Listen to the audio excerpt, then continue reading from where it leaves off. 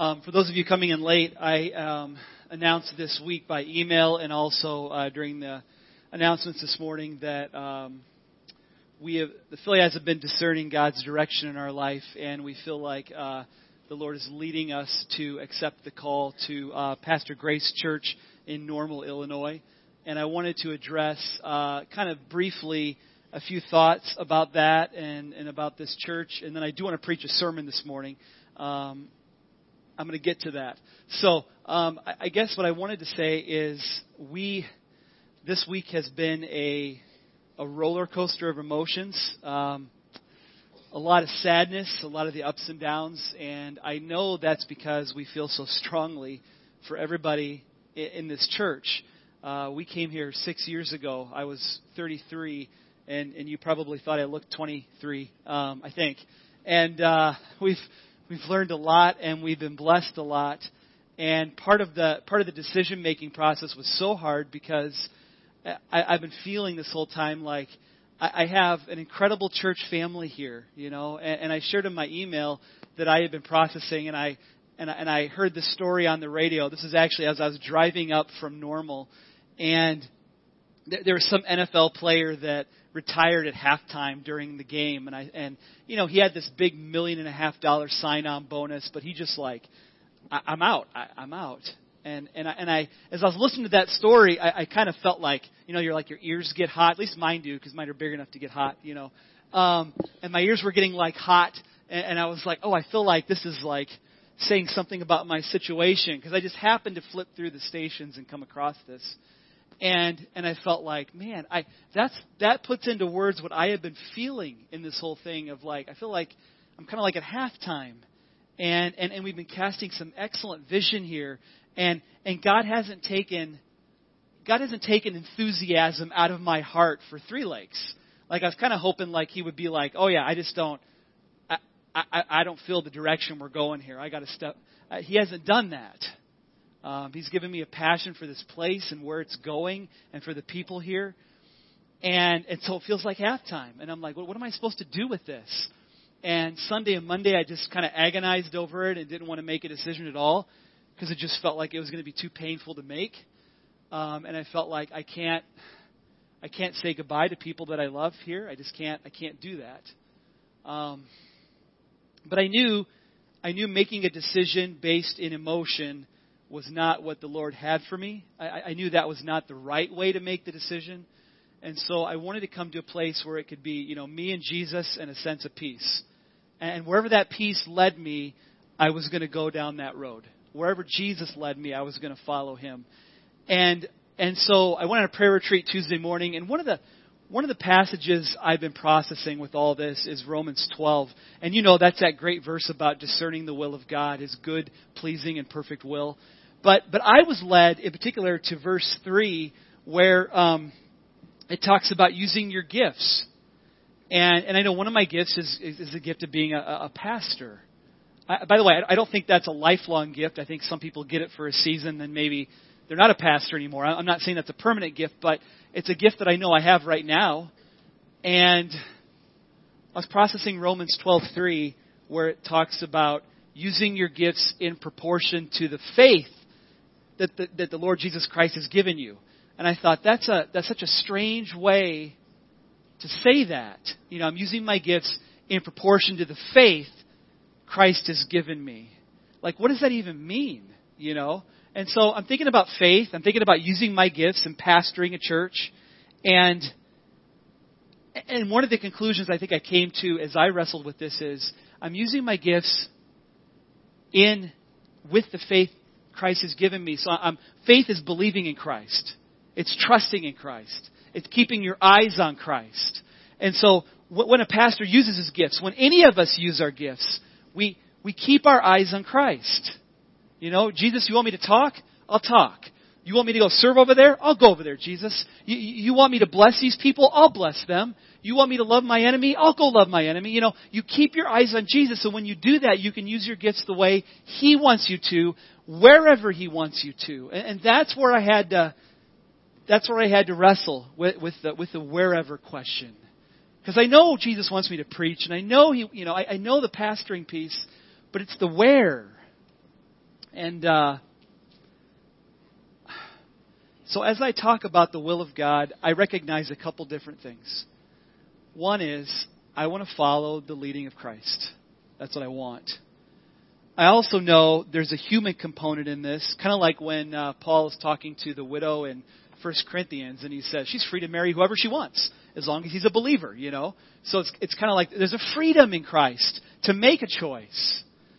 And in this sense, you know, humanly speaking, it's like, well, we've made some connections down there. We have family down there. My folks, my wife folks, all of our siblings, you know, they're all in that central Illinois area. We felt connected to some adoptive families. The staff has, you know, adopted children, and we felt like this connection there. And so I just want to say this.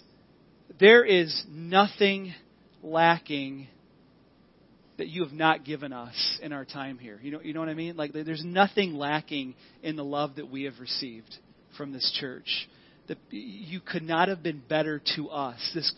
And that made the choice so hard, because it's like, this family could not have been more loving to the Filias, and more supportive, and more prayerful, and more welcoming of our ministry here. I hear it every week. Christy hears it every week. This is just a regular thing for us to be built up.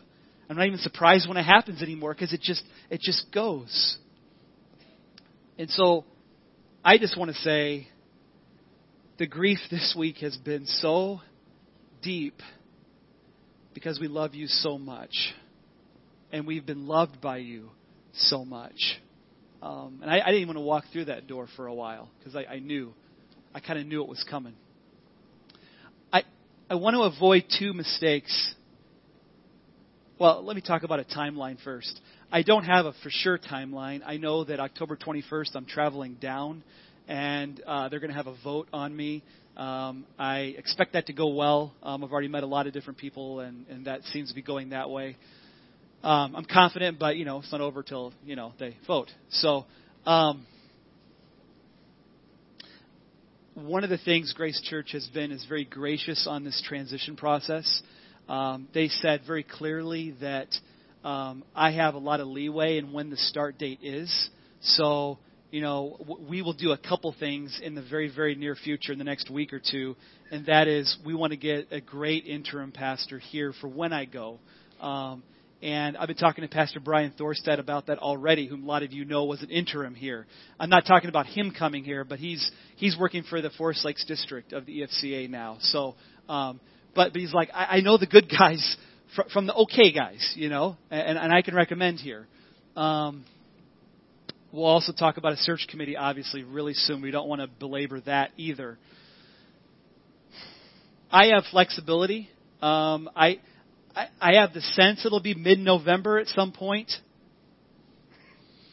But if it needs to be later than that because of the right person coming in here to lead, I can push out a month and a half, 10 years. No. No. I did tell Christy I would try to make her laugh in this whole thing. Did that help? Okay. All right. Keep going? All right.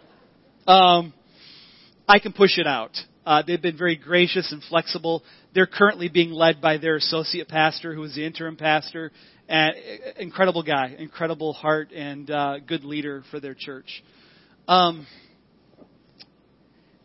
So I was saying I was trying to get through I'm trying to avoid two different mistakes as I approach, the ending date whenever the Lord has that. And that is, I don't want to ever communicate or feel like somehow Three Lakes Church hangs on my ministry here. I know that Three Lakes advances because of Jesus Christ. I know the gates of hell won't prevail because Christ declared it. And everything He says happens. That's Him. He's the great shepherd. I'm an under shepherd. And so I never want to get off. I don't want any of us to get the impression that the church hangs on one person.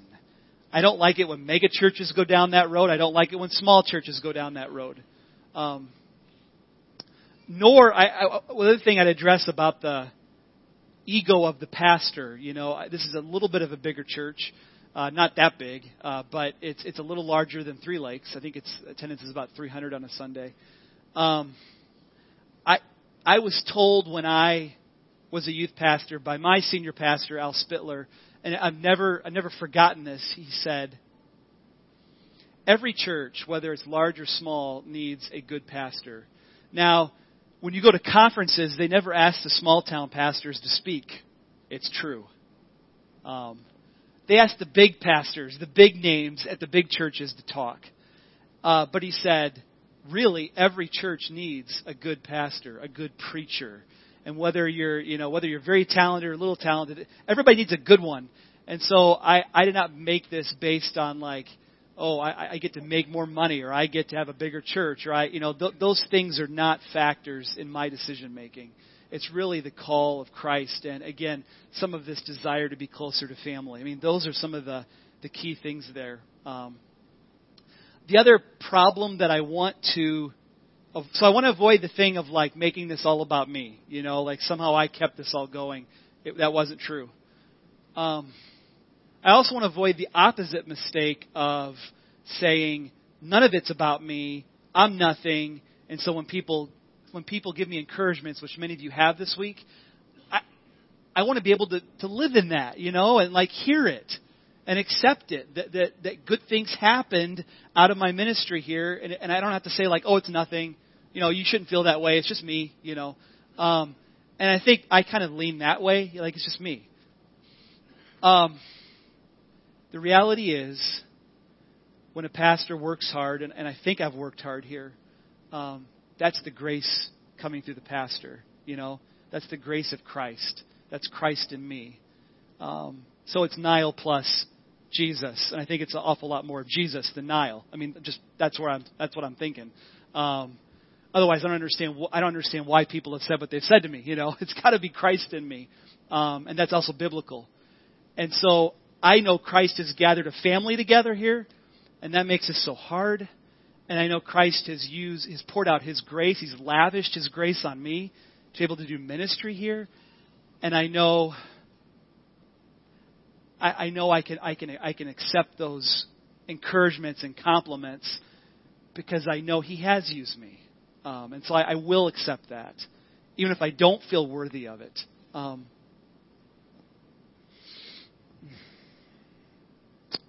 So, I want to finish well. And so I'll say this. If there's anything unresolved, some sort of conflict that I don't know is going on and you need to talk about that with me, if I said I would do something and didn't do it, tell me so I can leave well, so I can leave with full integrity, so I can finish this part of the race saying I was faithful. That's what I want. And the other thing that I want is I want to be able to express in even greater ways in the coming month and a half or longer that I want to be able to express well my heart for this place and this church and you all. I want to be able to somehow say it well to everybody that I can how much they mean to me. Because I'll say it again, I could not have asked for a more supportive body of believers who took on this young pastor who never pastored a church, never walked in the shoes of a senior pastor. And I helped you grow, but you helped me grow. And I know that's an awesome relationship when a pastor can say, I'm better because of the church I pastored. And I hope that they're better because I pastored, And that's how I feel about this place. It'll always be incredibly special and precious to me. So help me end well, please. And I'll keep sharing my heart. You share your heart. And I think that's what Christ has. I think that's what I wanted to say this morning. Now I want to preach the word. So let me pray and we'll get into it.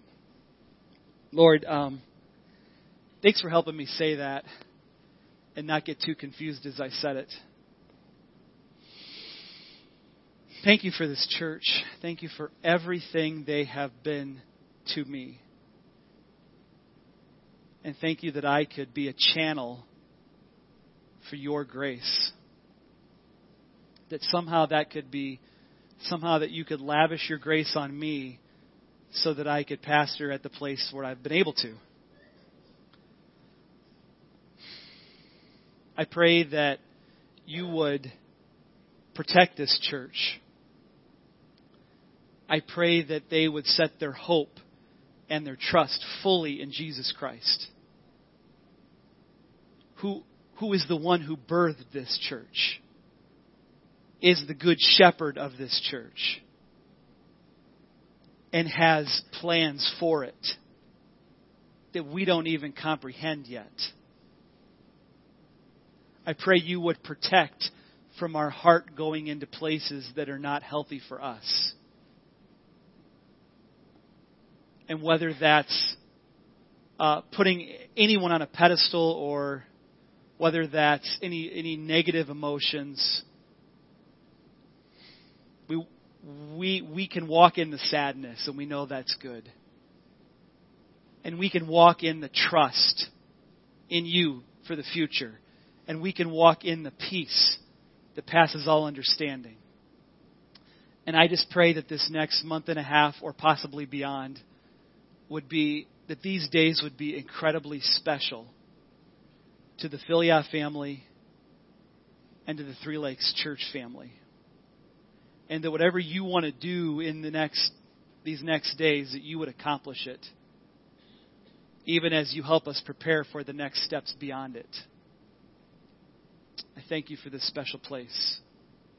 I thank you for this people that are your temple, that the Holy Spirit lives in. I thank you for the closeness you've created here. And most of all, I thank you again for grace.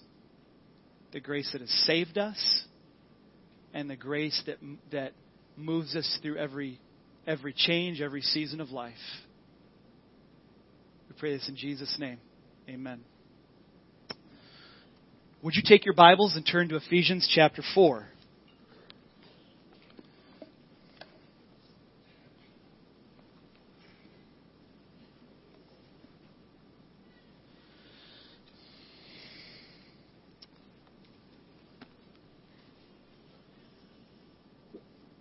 Our text will begin in verse 7, but I'm going to begin in verse 1, just so you kind of get the full force of where this is going.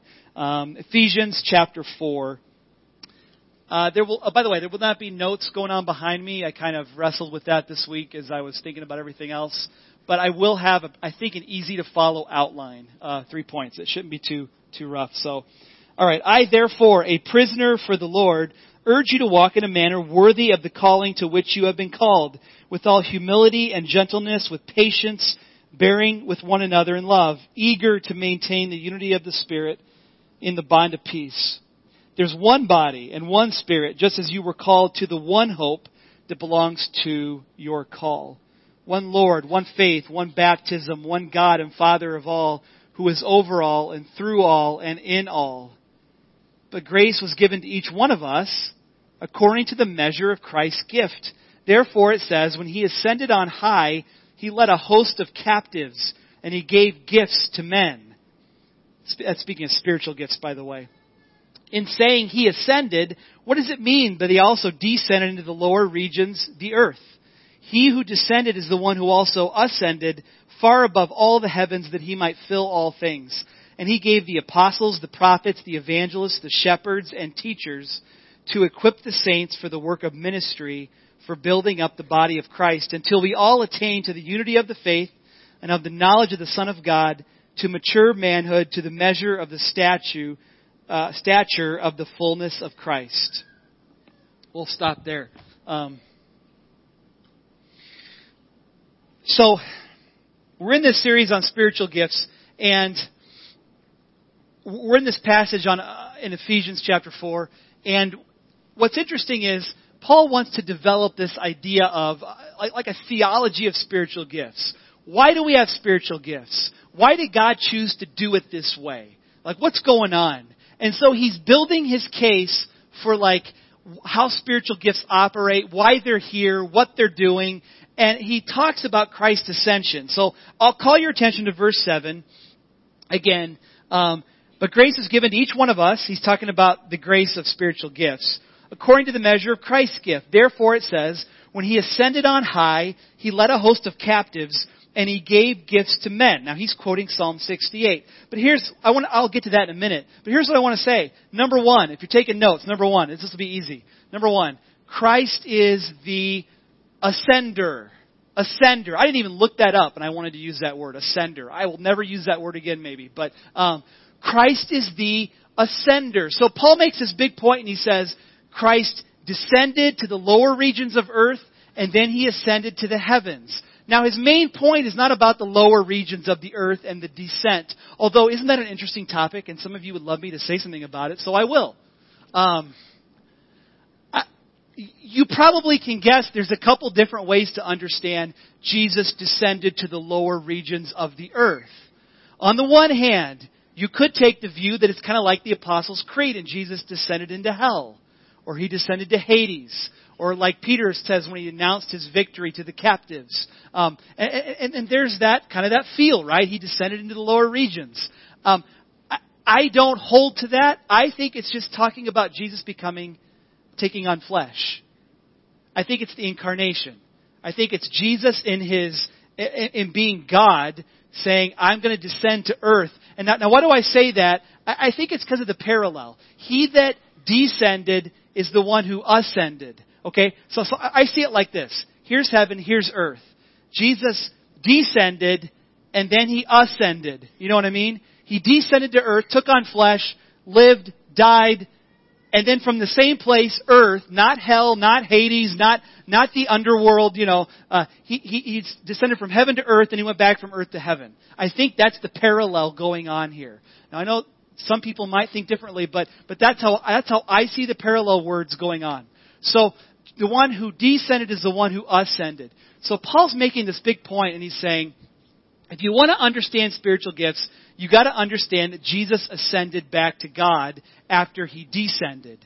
Now maybe you go, well, what in the world does that mean? Why does that matter at all? So I think of it like this. So when Jesus ascended, he took a position of power and authority. He took the right hand of the Father. I love how the N.T. Wright says it, that Jesus is in the control room of heaven. Well, I love that picture, where Jesus is in charge of all that goes on. He is sovereign over all things. He doesn't cause evil, but he is sovereign over it. He is the king of the universe and indeed of this world. And so when we sing, he rules the nations with truth and justice, we mean it. That he does rule. Even if people are making bad decisions and wicked decisions, we can still say, Jesus, somehow you are sovereign over all this. You are still king. Because you ascended to this place of being king over the entire universe. Okay. Hopefully so far you're following me. And what that means is that Jesus isn't physically here like he was during his earthly ministry, right? Now I know in a spiritual sense, stay with me here, because there is a sense when Jesus is here. Jesus says, I'm never going to leave you, I'm with you always to the end of the age. So in a spiritual sense, Jesus is here. And the Holy Spirit is called the Spirit of Christ, which lives in us, right? So I'm going to return to that by the end of this message. So hold on to that. But right now, we can just say, Jesus, physically speaking, is not here. And if he was here, what would he be doing? If he was here, would he be holding massive rallies? Would he be going into hospitals and healing everybody? Would he be speaking to the church and calling them out on things that they're getting wrong? That's a little Revelation 1-3-ish, right? What would he be doing? He definitely would be saying his favorite Bible translation, I'm sure, which is nope, not going to tell you. Okay. Certainly he'd be doing that. And he'd be saying, it's the red letters, people. It's the No, he wouldn't do that. I'm not about the red letters. That's a personal hang-up. Sorry. But if he was here, he'd be saying things and doing things and correcting things and healing people and showing love. And he would be divisive with people in power, just like he was back then, right? Like that's what he'd be doing. But he's not here. And Jesus says, it's good that I'm not here. It's good that I'm not here. And we're like, well, how can that be, And And that's what the disciples felt. How can you say it's good that you're not here? And he's like, wait, it's going to get better. If Jesus ascended, how is that good? And that brings us to number 2. So Jesus is the ascender, but Jesus is also the giver. He's the giver. That's verse 7. I'll read it again. 4:7. But grace was given to each one of us according to the measure of Christ's gift. So Jesus is a giver. That's number 2. Jesus is a giver. That's easy. You can remember that. And in one sense, we know that refers to the amazing grace that we sang about this morning that has saved us. Grace. But in this context, it's talking about the grace of gifts. Spiritual gifts. That Jesus is a giver. Now, Paul quotes Psalm 68 here. This is verse 8. He ascended on high. He led a host of captives. And he gave gifts to men. So when Jesus ascended to heaven, one of the purposes behind that was he could send spiritual gifts to all of us.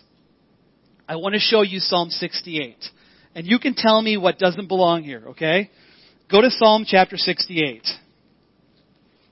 Kind of the middle of your Bible if you're looking there. Keep your finger in Ephesians, though.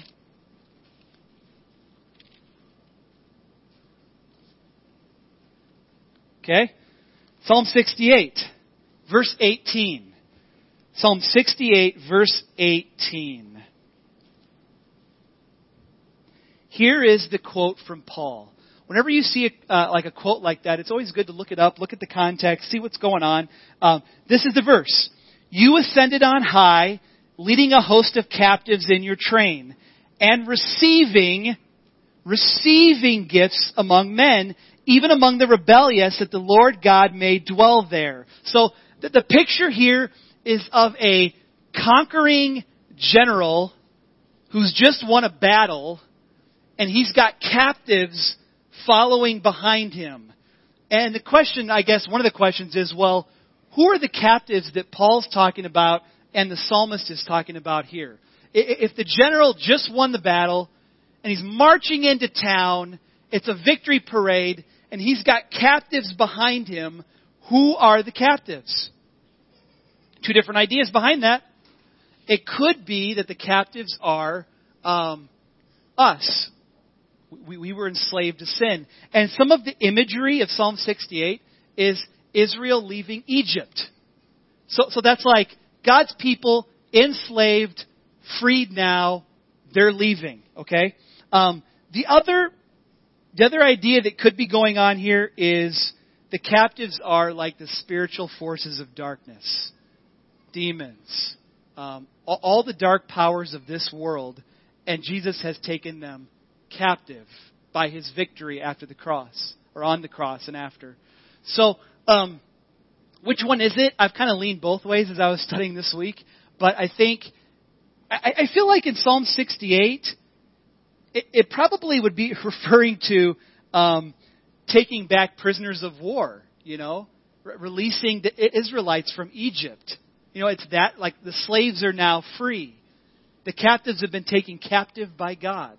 I feel like Psalm 68 kind of has that flavor. But then when I look at the book of Ephesians, don't you know Ephesians is so much about spiritual battle and warfare, and put on the armor of God, and we wrestle not against flesh and blood, but against the rulers of this dark world, right? I mean, there's a lot of spiritual battle stuff in Ephesians, right? And it kind of makes me think Paul would have in mind that the captives are demons and the forces of darkness. So in Ephesians, I lean that way. In Psalm 68, I lean the other way. Call me strange. That's how I see it. You could wrestle with that too. But this is the one that caught my attention. In verse 18, it says, receiving gifts among men. Now, do you notice the different phrasing between how Paul uses it and how the psalmist says it? In Psalm 68, the victorious general, the victorious leader, gets gifts given to him. Plunder, maybe, treasure, but the gifts are given to him, and he gets them. But then, I'm done with Psalm 68, by the way. Back in Ephesians, it says that Jesus ascended and he gives gifts. He's giving them away. And so maybe you want to know, well, how does that work? Is it about receiving or giving? And we know it's better to give than receive, and that makes up our mind right there, right? No, I'm kidding. That's not how we make up our mind. But I may have solved it. Maybe. I was looking up a ton of cross-references, and I found a verse that I think makes sense, and it may be what Paul has in mind. Jump to Acts chapter 2. Acts 2:33. You're back in the New Testament, Matthew, Mark, Luke, John, Acts. Acts chapter 2, verse 33. See if this makes sense. The psalmist says that the leader, God, has received the gifts. Ephesians says that God gives the gifts. But then you get Acts chapter 2, and it's verse 33. Here it is. Being therefore exalted at the right hand of God, and having received from the Father the promise of the Holy Spirit, He poured out this that you yourselves are seeing and hearing. So this is Pentecost. This is the birthday of the church. The Holy Spirit comes down on the people, and it looks like tongues of fire. So follow me closely here. And Peter's explaining it, and he says, let me explain what's happening today. When Jesus went back to heaven, when He ascended to heaven, He was given the Holy Spirit. He received the Holy Spirit. And now He is sending the Holy Spirit on all the people. Does that make sense? So, Jesus, the one who ascended, receives the Spirit, and He gives the Spirit to us. And when we receive the Holy Spirit, we receive, according to the Spirit's will, spiritual gifts. He sends these gifts. They come with the Holy Spirit.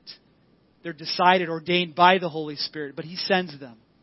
So, that means Jesus receives the Holy Spirit and He gives it, which totally justifies any regifting you have ever done in your life. I'm just putting it out there, you know. You received it, and you know you needed to give it. And you knew someone else needed it more than you. So they could give it to somebody else that needed it more than them. Regifting. It's spiritual.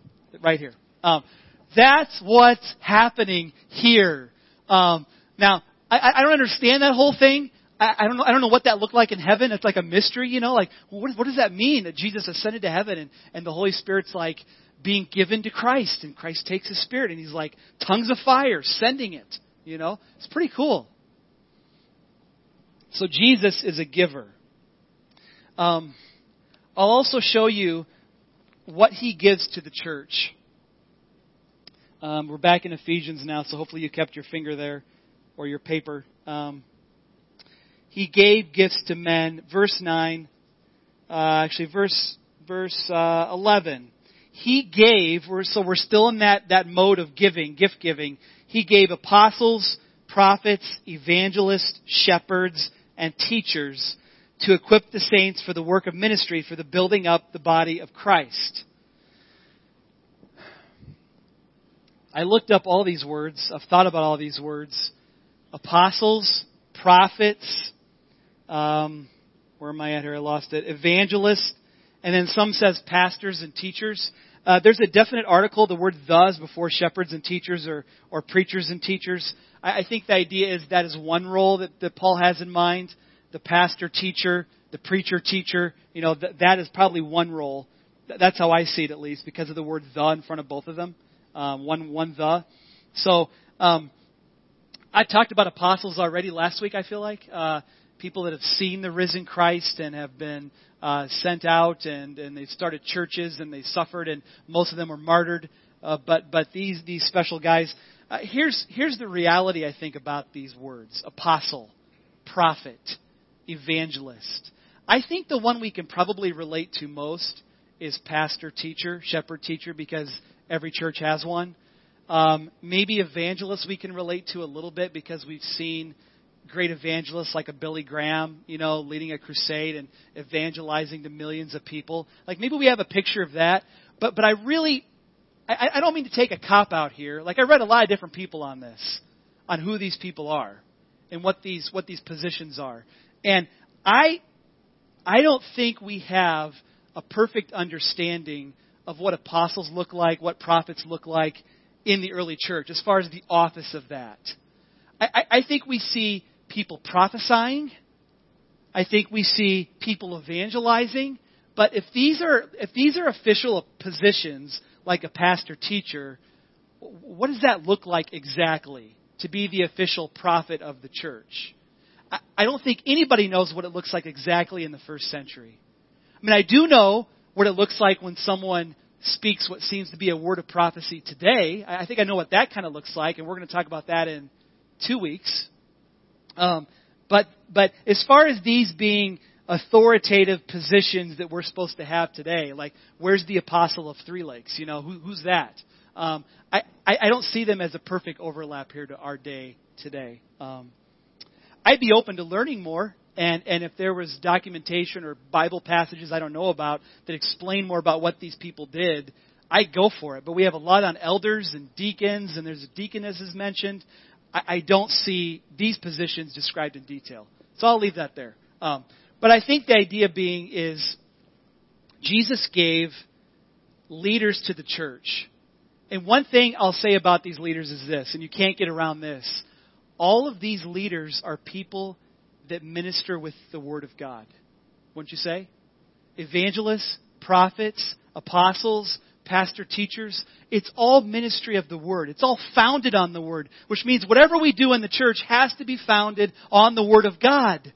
Because God, in His mind, when I send a leader to a church, they have to be Word-based, Bible-based. Has to be that way. That's what each of these positions have in common. It's a proclamation of the Word. It's speaking the Word and teaching it.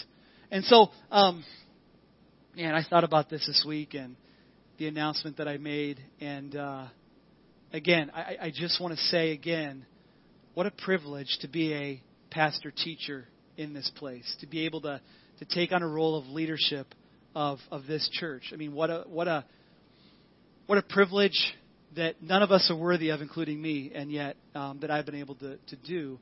And for the purpose of, according to Ephesians, equipping the saints for the work of ministry.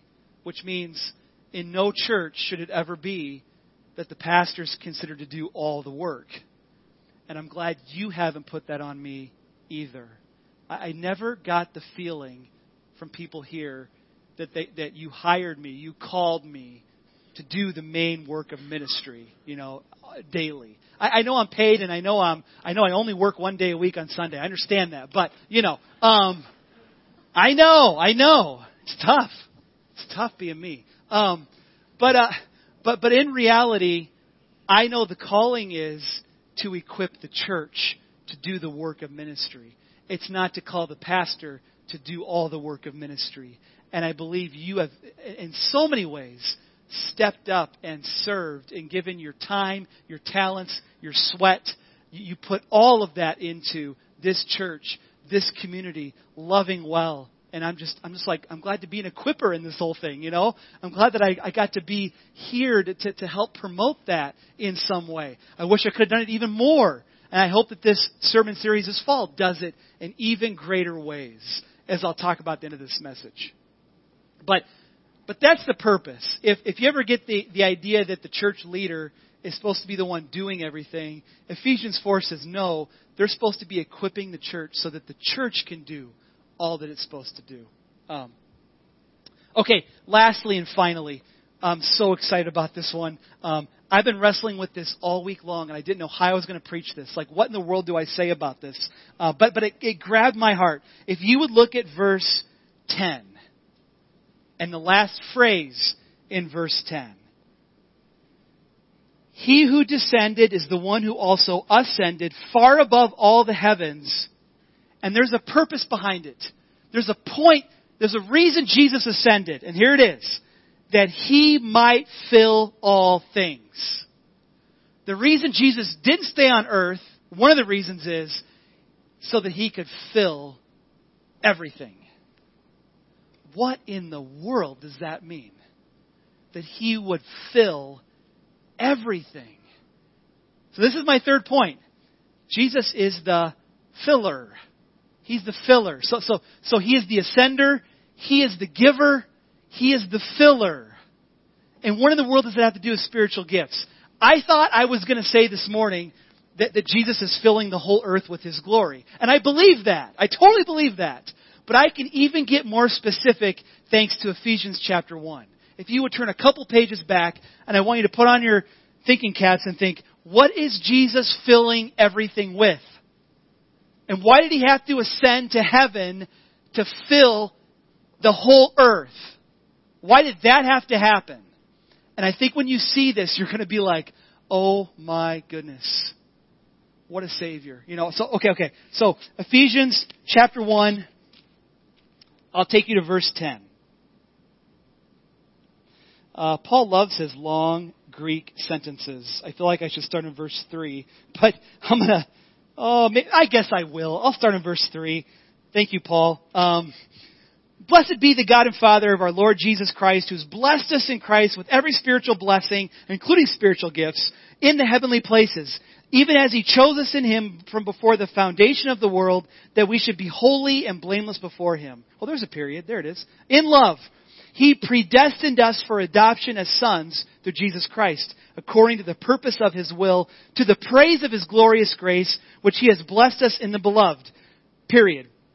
In Him we have redemption through His blood, the forgiveness of our trespasses, according to the riches of His grace, which He lavished upon us in all wisdom and insight, making known to us the mystery of His will, according to His purpose, which He set forth in Christ, here's verse 10, as a plan for the fullness of time, to unite all things. I'll call your attention to that little phrase. He unites all things in Him, things in heaven, things on earth. Christ's plan is to unite all things in Him. Christ as the leader. Christ as the King. King of the universe. King of the earth. Uniting all things under Him. So part of my understanding of Jesus wanting to fill everything is this. We want to see Jesus' righteous order here on earth. We know sin and evil is disordered, right? It disorders relationships. It disorders people. It ravages so much of this world. But Jesus' order, His righteous order, brings peace. It brings joy. It makes wrong things right. It fixes broken things. This is what Jesus does. And He wants to unite all things under Him so that you have His joy, that you have His peace, that you have everything that He wants for you. Everything will be united. And His order, His righteous, beautiful, loving order will go on. Okay? That's where we're headed. How do we get there even now before He returns? What does that look like? Jesus, you haven't come back yet. You've still ascended. We're waiting for you to descend again and to call us to meet you in the air. That hasn't happened yet because we're all still here. What do we do until then? How does Jesus' righteous order, how does Jesus fixing the problem of sin, righting wrongs, helping the wounded, helping the weak, how does that happen even now? And that is verse 23. Chapter 1, Ephesians, verse 23. Oh, why don't I start in verse 20 again? Long sentences. Here we go. That He worked in Christ. He raised Him from the dead and seated Him at the right hand in the heavenly places. So again, we're talking about the ascension of Christ. Far above all rule and authority and power and dominion and above every name that is named, not only in this age, but also in the one to come. So both ages are going on here. Now and forever, okay? And He put all things under His feet. I see order there, don't you? Everything's under Jesus' feet. And He gave Him the head over all things. He gave Him as head over all things to the church, which is His body, the fullness of Him who fills all in all. Can you gasp for a second? You know, the one who fills everything is giving His fullness to the church, which is His body. The one who fills everything. We are His body. So when Jesus wants to help someone, He sends a church member, you know? When He wants to show love to someone personally, He sends you to your neighbor. When He wants to get someone to the hospital and needs to get there fast, He sends you in your car. He fills everything through His church when you use your spiritual gifts.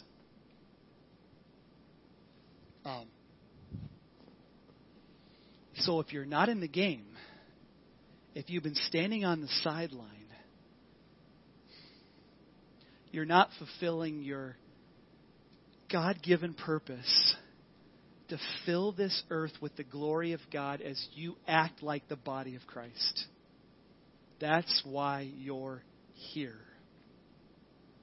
And when I saw that, and it was just over the weekend because I couldn't find a passage about Jesus filling everything, and I looked and I saw Ephesians 1, and I'm like, that's it. That's it. We all have things to do. We all have people to love. We all have an earth to fill with the goodness and the glory of the beautiful and gracious reign of Christ. That's what we're here for. I'll say this and I'm going to close. We're working on a plan to help our church do that in greater ways here. And I've got 3 words, they all start with D, that will, I think, help us along those lines. And they all have to do with spiritual gifts. 3 words. You can write them down, but I'm going to keep talking about them in weeks to come. Discover, develop, and deploy. When it comes to your spiritual gifts, discover what they are. Develop them with the help of other people in this church, with the help of ministry leaders, with the help of older believers. Develop them and deploy them. Use them. Take them into your community. Use them in this building. Discover, develop, deploy. I'll be explaining that in greater detail in weeks to come, but that is where we're going now. We want to do a good job of equipping the saints for the work of ministry. Let me pray. Worship team, you're going to come up and sing Cornerstone, and then we'll be concluded. Father, I thank you for this good plan that your Son would be physically in heaven, but somehow in a spiritual sense, filling the whole earth. Going to remote places where people have never heard the gospel. Going to dark places in the United States that need light shined into them. Going across the street to our neighbors. Helping others, loving others, speaking. And that you have called us and sent us out to do that work. To use the gifts you've given us to fill this earth with your glory. Would you empower us to do that? And would the leadership of this church do an excellent job equipping the saints for the work of ministry? In Jesus' name I pray. Amen.